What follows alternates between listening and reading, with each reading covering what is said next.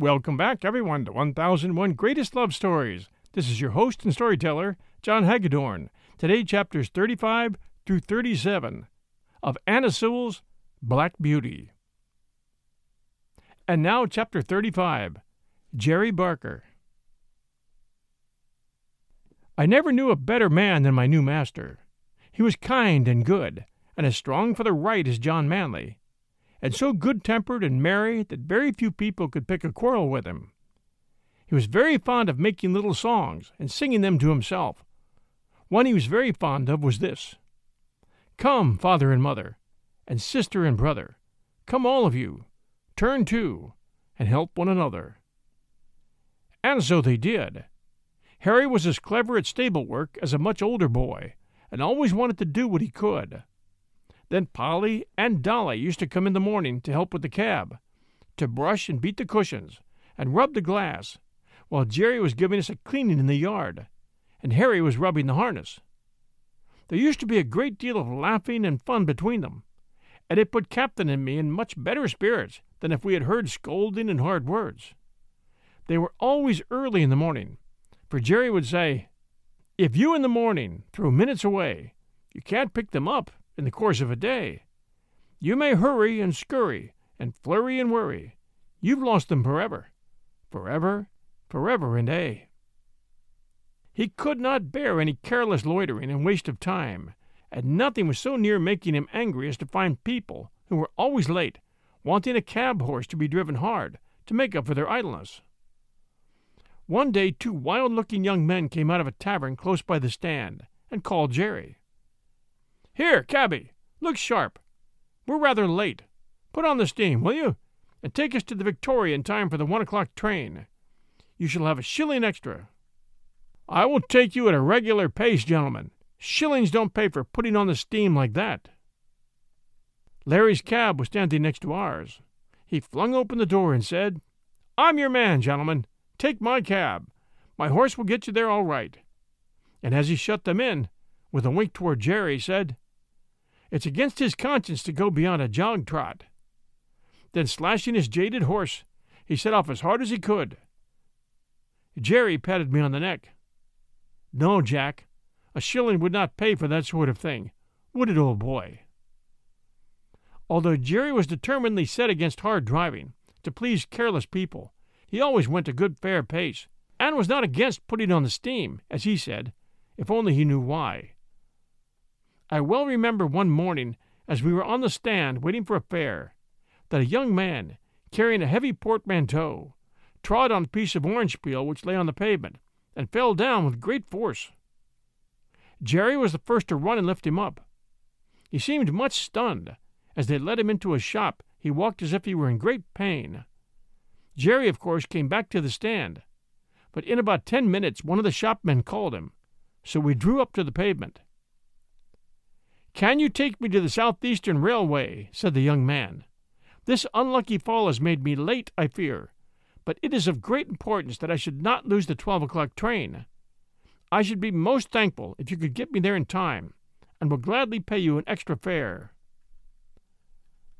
"I'll do my very best," said Jerry heartily, "if you think you are well enough, sir," for he looked dreadfully white and ill.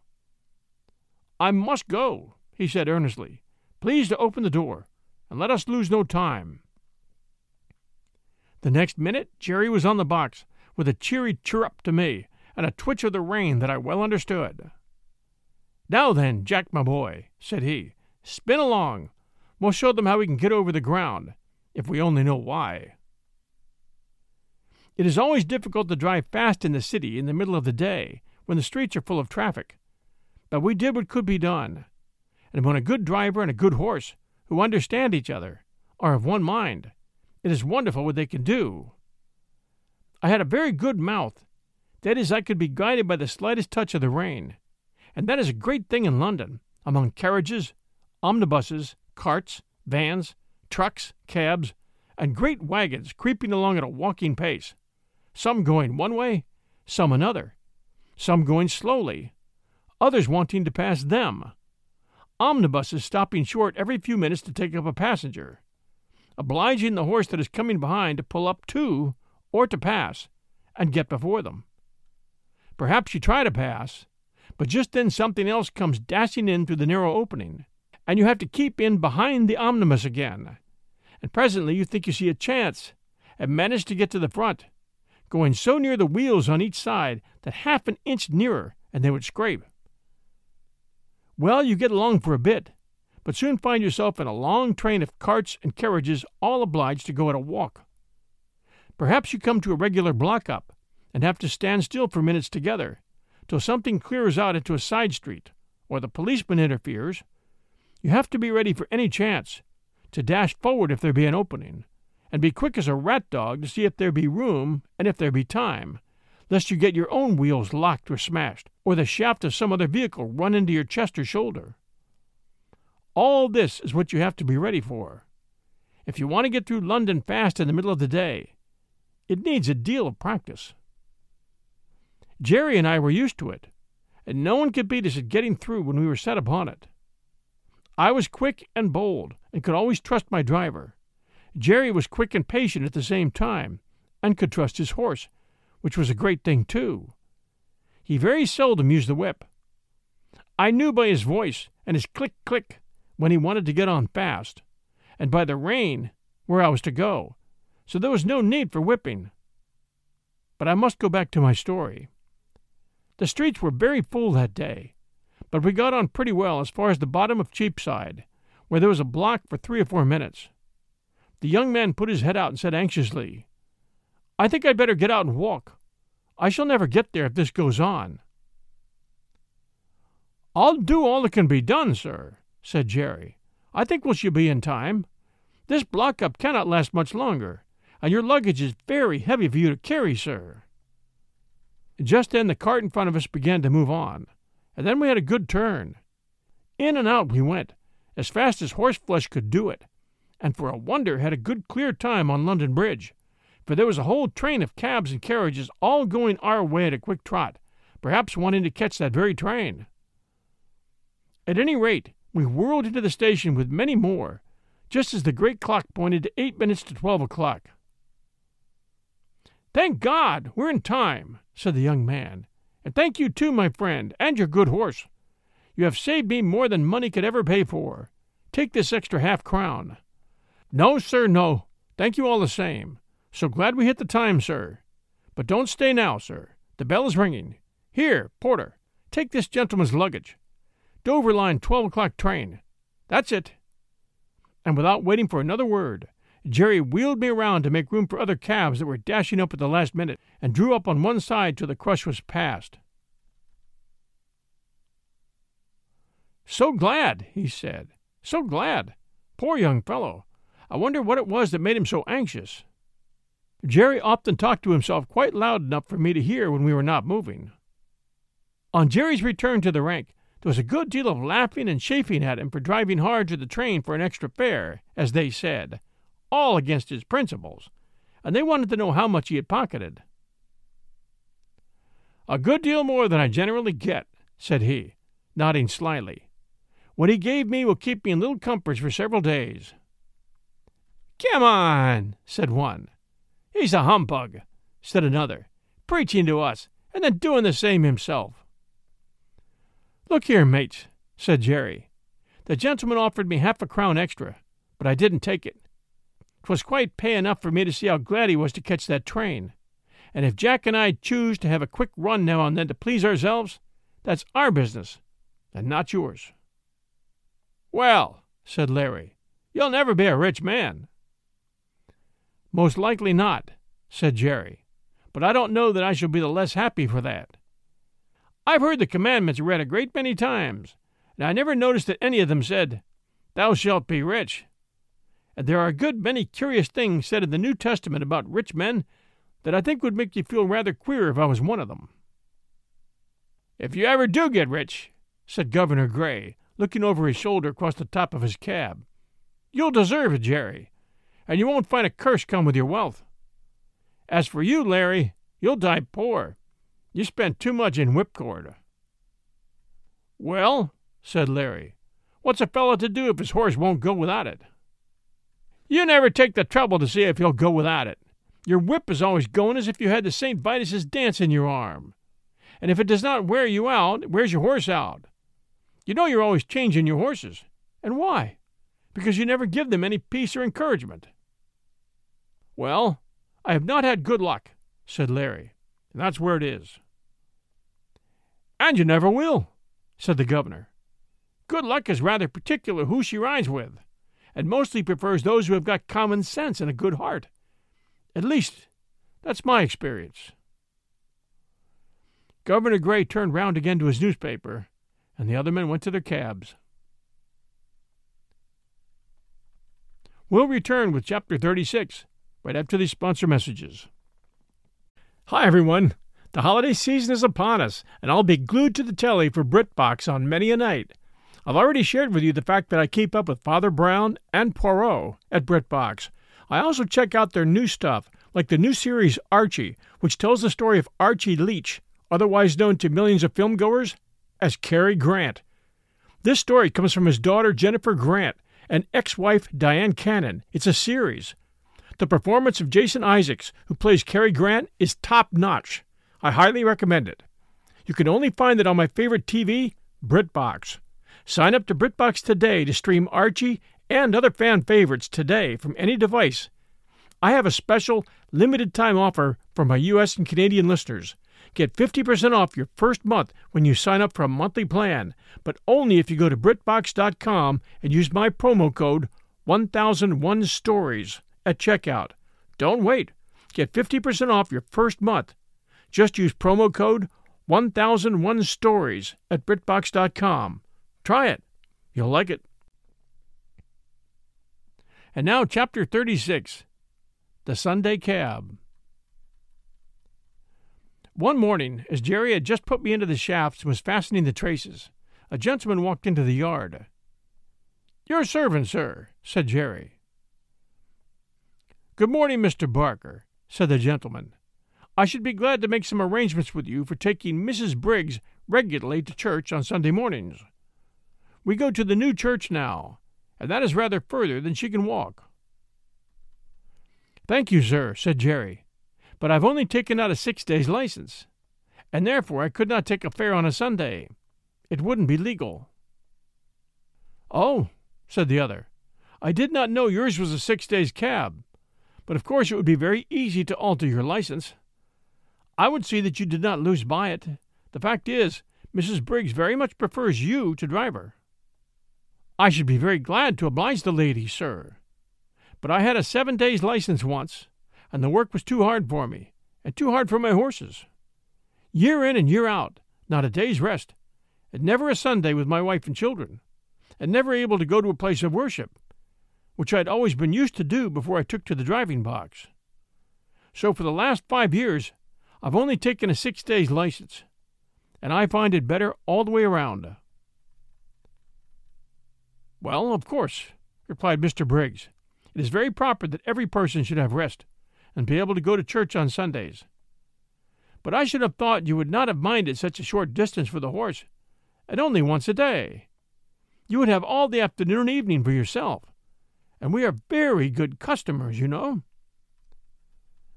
"Yes, sir, that is true, and I am grateful for all favors. I'm sure, and anything I could do to oblige you, or the lady, I should be proud and happy to do. But I can't give up my Sundays, sir. Indeed, I can't.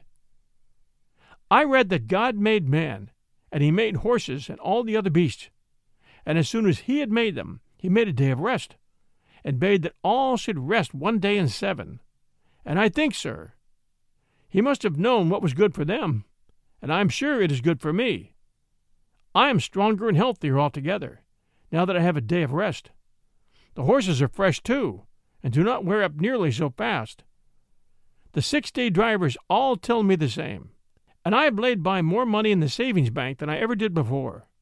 And as for the wife and children, sir, why, heart alive, they would not go back to the 7 days for all they could see."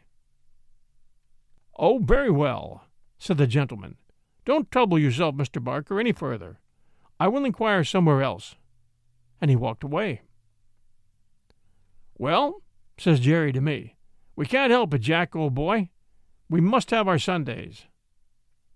"Polly!" he shouted. "Polly, come here." She was there in a minute. "What's it all about, Jerry?" "Why, my dear, Mr. Briggs wants me to take Mrs. Briggs to church every Sunday morning. I say I only have a 6 days license. He says, 'Get a 7 days license, and I'll make it worth your while.' And you know, Polly, they are very good customers to us. Mrs. Briggs often goes out shopping for hours, or making calls, and then she pays down fair and honorable like a lady. There's no beating down or making 3 hours into 2 hours and a half, as some folks do. And it is easy work for the horses, not like tearing along to catch trains for people that are always a quarter of an hour too late. And if I don't oblige her in this matter, it is very likely we shall lose them altogether. What do you say, little woman?" "I say, Jerry," said she, speaking very slowly, "I say, if Mrs. Briggs would give you a sovereign every Sunday morning, I would not have you a 7 days cabman again. We have known what it was to have no Sundays, and now we know what it is to call them our own. Thank God you earn enough to keep us, though it is sometimes close work to pay for all the oats and hay, the license, and the rent besides. But Harry will soon be earning something, and I would rather struggle on harder than we do than go back to those horrid times when you hardly had a minute to look at your own children, and we never could go to a place of worship together, or have a happy, quiet day. God forbid that we should ever turn back to those times. That's what I say, Jerry." "And that is just what I told Mr. Briggs, my dear," said Jerry, "and what I mean to stick to. So don't go and fret yourself, Polly," for she had begun to cry. "I would not go back to the old times if I earned twice as much. So that is settled, little woman. Now cheer up, and I'll be off to the stand." 3 weeks had passed after this conversation, and no order had come from Mrs. Briggs, so there was nothing but taking jobs from the stand. Jerry took it to heart a good deal, for of course the work was harder for horse and man, but Polly would always cheer him up and say, "Never mind, father, never mind. Do your best and leave the rest. 'Twill all come right, some day or night." It soon became known that Jerry had lost his best customer, and for what reason. Most of the men said he was a fool, but 2 or 3 took his part. "If working men don't stick to their Sunday," said Truman, "they'll soon have none left. It is every man's right and every beast's right. By God's law we have a day of rest, and by the law of England we have a day of rest, and I say we ought to hold to the rights these laws give us and keep them for our children." "All very well for you religious chaps to talk so," said Larry, "but I'll turn a shilling where I can. I don't believe in religion, for I don't see that you religious people are any better than the rest." "If they are not better," put in Jerry, "it is because they are not religious. You might as well say that our country's laws are not good, because some people break them. If a man gives way to his temper and speaks evil of his neighbor and does not pay his debts, he is not religious. I don't care how much he goes to church. If some men are shams and humbugs, that does not make religion untrue. Real religion is the best and truest thing in the world, and the only thing that can make a man really happy or make the world we live in any better." "If religion was good for anything," said Jones, "it would prevent you religious people from making us work on Sundays, as you know many of them do. And that's why I say religion is nothing but a sham. Why, if it was not for the church and chapel goers, it would be hardly worth while our coming out on a Sunday. But they have their privileges, as they call them, and I go without. I shall expect them to answer for my soul, if I can't get a chance of saving it." Several of the men applauded this, till Jerry said, "That may sound well enough, but it won't do. Every man must look after his own soul. You can't lay it down at another man's door like a foundling and expect him to take care of it. And don't you see, if you are always sitting on your box waiting for a fare, they will say, 'If we don't take him, someone else will, and he does not look for any Sunday.' Of course, they don't go to the bottom of it, or they would see if they never came for a cab, it would be no use your standing there.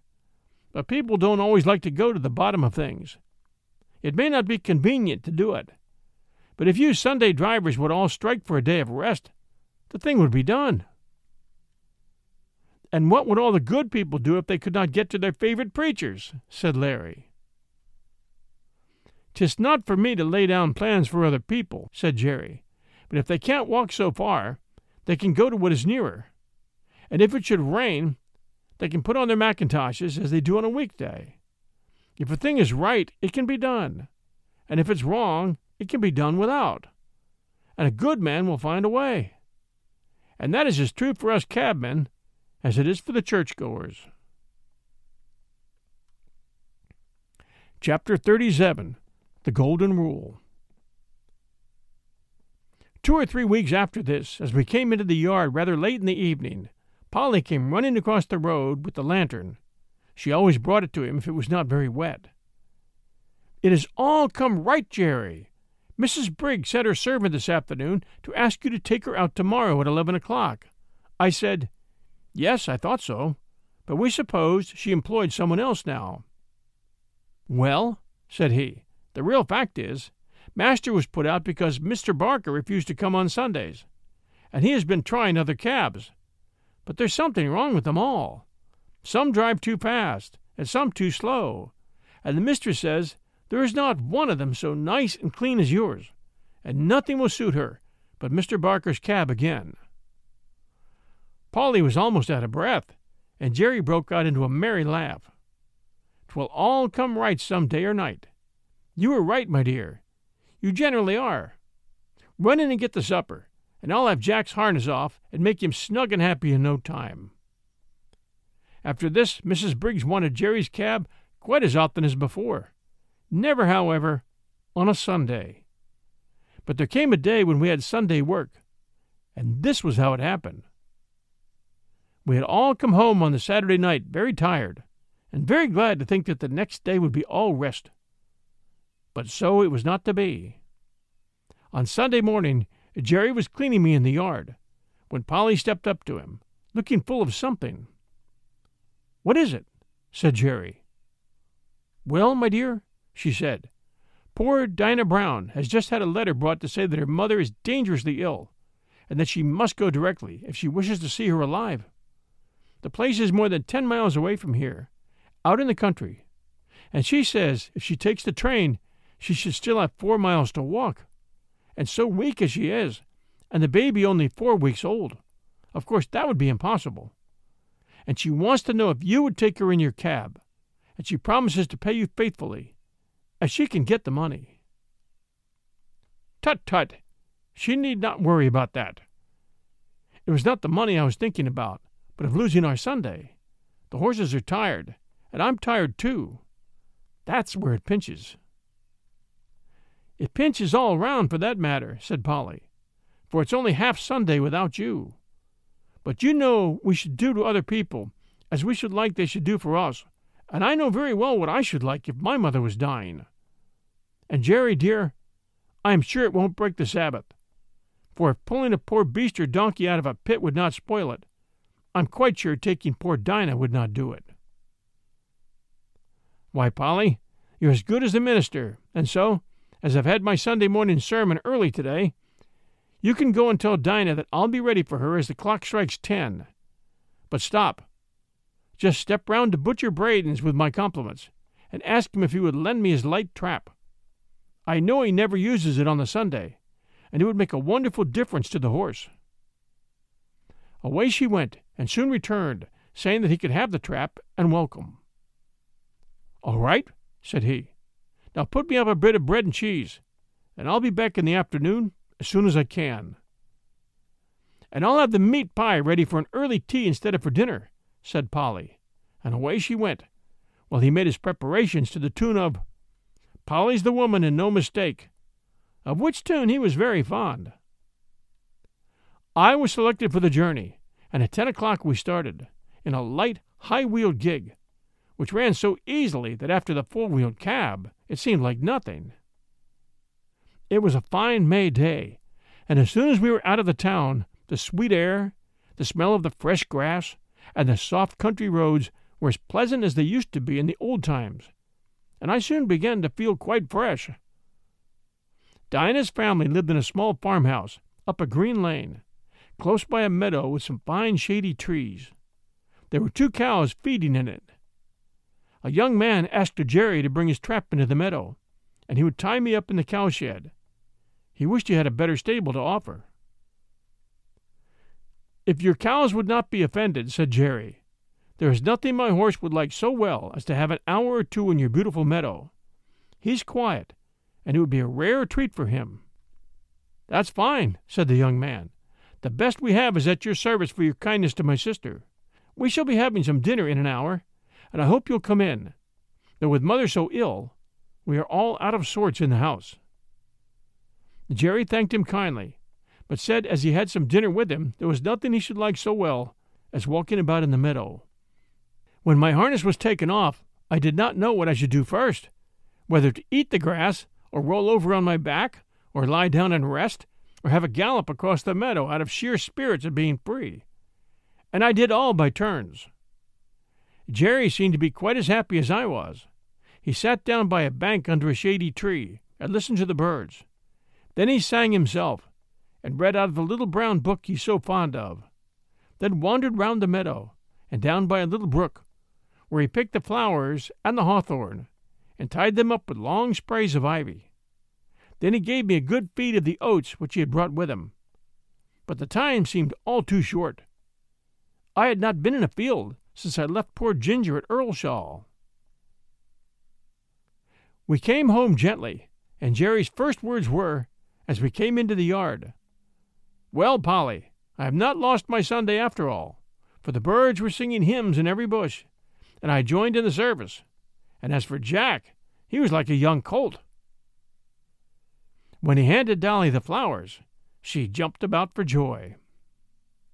Thanks for joining us here with 3 more chapters from Black Beauty by Anna Sewell. We always appreciate reviews, so if you're enjoying our story, and if you have a moment, please do send us a kind review for Black Beauty at 1001 Greatest Love Stories.